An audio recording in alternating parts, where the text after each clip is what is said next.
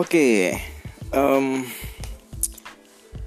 gimana ya? Hari ini gue mau ngebahas soal mental pengemis. Nah, jadi kemarin gue habis baca postingan tentang mental pengemis.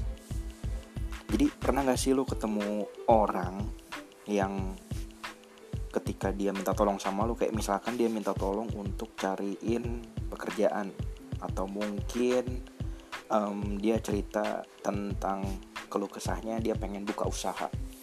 Nah, biasanya orang-orang dengan mental pengemis itu akan selalu menjadikan ketidakbisaannya itu adalah hambatan. Contoh, kira-kira gue pengen usaha apa ya yang bagus ya. Nah, terus gue kasih usul, ya anggaplah gue waktu itu ngasih usul ke dia. Kayaknya kalau sekarang nih yang lagi musim itu kan cuci sepatu. Kenapa lo nggak buka usaha cuci sepatu aja gitu? Kan orang-orang banyak tuh yang sibuk waktunya, terus lu buka usaha cuci sepatu, udah gitu kayaknya modalnya nggak terlalu besar, yang penting basicnya lu baca-baca tuh tentang cuci sepatu yang bagus tuh seperti apa. Terus dia ngejawab, kayaknya cuci sepatu ribet deh, nanti bakalan kalau sepatunya rusak lah, bakalan ini bakalan itu. God damn shit man. Ini salah satu orang yang menurut gue punya mental pengemis. Jadi dia dikasih jalan untuk berusaha, tapi kok kayaknya apa sih, kayaknya dia udah ngelihat sisi beratnya terlebih dahulu gitu loh. Dia lebih ngelihat sisi beratnya dibandingkan ya udah lu coba aja dulu gitu. Ya gue bukan menggurui atau apapun ya, tapi kayaknya kok gue kesel banget nih sama orang-orang yang punya mental pengemis kayak gini. Beda ya mental pengemis dengan kondisi yang memang kondisi situasinya yang berat. Dengan mental pengemis itu menurut gue beda. Kalau situasinya berat ya misalnya gue pengen naik kereta eksekutif nih. Ya dia punya niat untuk naik kereta eksekutif, tapi nyatanya situasinya tidak menguntungkan dia. Toh kalaupun gak naik kereta eksekutif, bisa kan naik kereta ekonomi gitu. Nah, menurut gue itu situasinya yang kurang menguntungkan. Beda kasusnya dengan orang yang memiliki mental pengemis gitu. Kayaknya semua hambatan itu semua kesulitan yang dia alami itu kayaknya tuh bakal jadi hambatan dia, men. Gak tau gak, ketika baca postingan soal mental pengemis, kayaknya ini relate banget dengan beberapa orang yang pernah gue temui gitu. Karena ya mungkin beberapa rekan gue gitu, alumni SMK mungkin, atau mungkin alumni X tempat gue bekerja, seringkali cerita ke gue dengan hal-hal seperti itu. Lagi pusing nih nyari kerja, oke. Terlebih masa pandemi kayak gini kan susah gitu ya buat cari-cari kerja gitu. Dan gue ambil contoh adik gue yang cowok. Gue ambil contoh adik gue. Dulu dia sedikit memiliki mental pengemis ini. Jadi waktu dulu dia kerja di retail, gue ceramahin dia, udah jangan kelamaan kerja di retail. Oke, 1 bulan, 2 bulan, 3 bulan kerja di retail, it's okay, buat nyari pengalaman.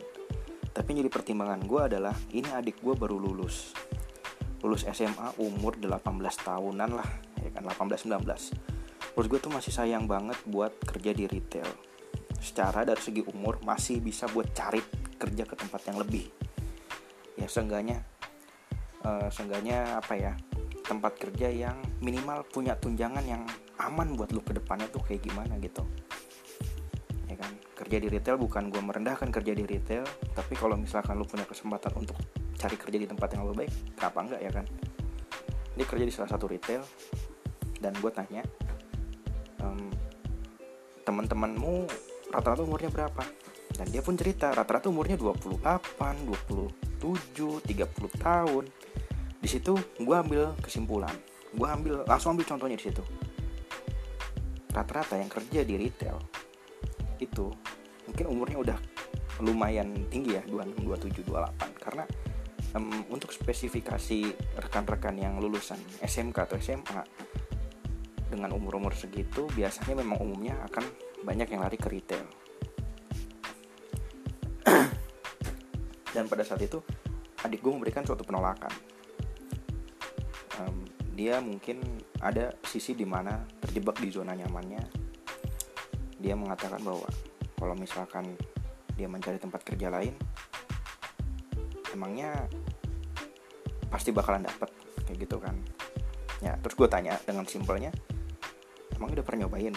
Dan adik gue menjawab, belum pernah. Ya udah, dia mulai terjebak di zona nyamannya, tapi gue berusaha untuk ayo coba dulu, coba cari ke tempat lain. Dan alhamdulillah dapat waktu itu, dapat di salah satu perusahaan. Dan alhamdulillah, ya gue bukan mengungkit, tapi seenggaknya hasil dorongan gue untuk keluar dari tempat kerja yang di retail itu membuahkan hasil. Dia punya kendaraan sendiri.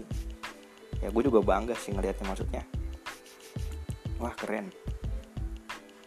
Ya sempet gue bercanda waktu itu, coba kalau misalkan masih di retail waktu itu, sekarang punya kendaraan nggak gitu. Dan dia pun mengakui kalau misalkan dia masih kerja di retail, dia nggak akan punya, belum punya. Terus dia sampai sekarang belum dapat kerjaan lagi. Gue cuma bisa bantu lowongan kerjaan. Dan ternyata adik gue sudah berubah mentalnya. Yang tadinya mengandalkan buat nyari kerja, akhirnya dia mulai berpikir untuk mencari sampingan. Dia buka cuci helm. Dan gue inget dulu gue pernah ikut bisnis bajaringan, dan bokap gue benar-benar ngelarang yang gue lakuin itu, dan gue nggak akan mau ngulangin itu ke adik gue. Dia buka cuci helm, gue dukung, gue bantuin desain cuci helmnya, gue bantuin buat bikin konten di Instagramnya, semuanya gue bantuin buat bikin konsep kayak gini. Gue bantu ide buat nih bikin konsep, kasih range harga termahal itu cucinya express, harga termurah itu cucinya agak diperlama. Dengan semua bekal yang gue tahu. Dan sekarang dia juga buka usaha jualan pisang coklat. Wah, menurut gue sih dia udah satu step di atas gue. Dan disitu juga gue berusaha untuk open minded, ngebuka pikiran bahwa nggak semua orang yang menghasilkan duit itu selalu dari perusahaan. Dan mental pengemis, buat lo yang ngedengerin, kalau lo pernah ngadepin atau bertemu dengan orang-orang mental pengemis, sini ceritain ke gue, kita ngobrol bareng. Dari Si Sulung, welcome to the life.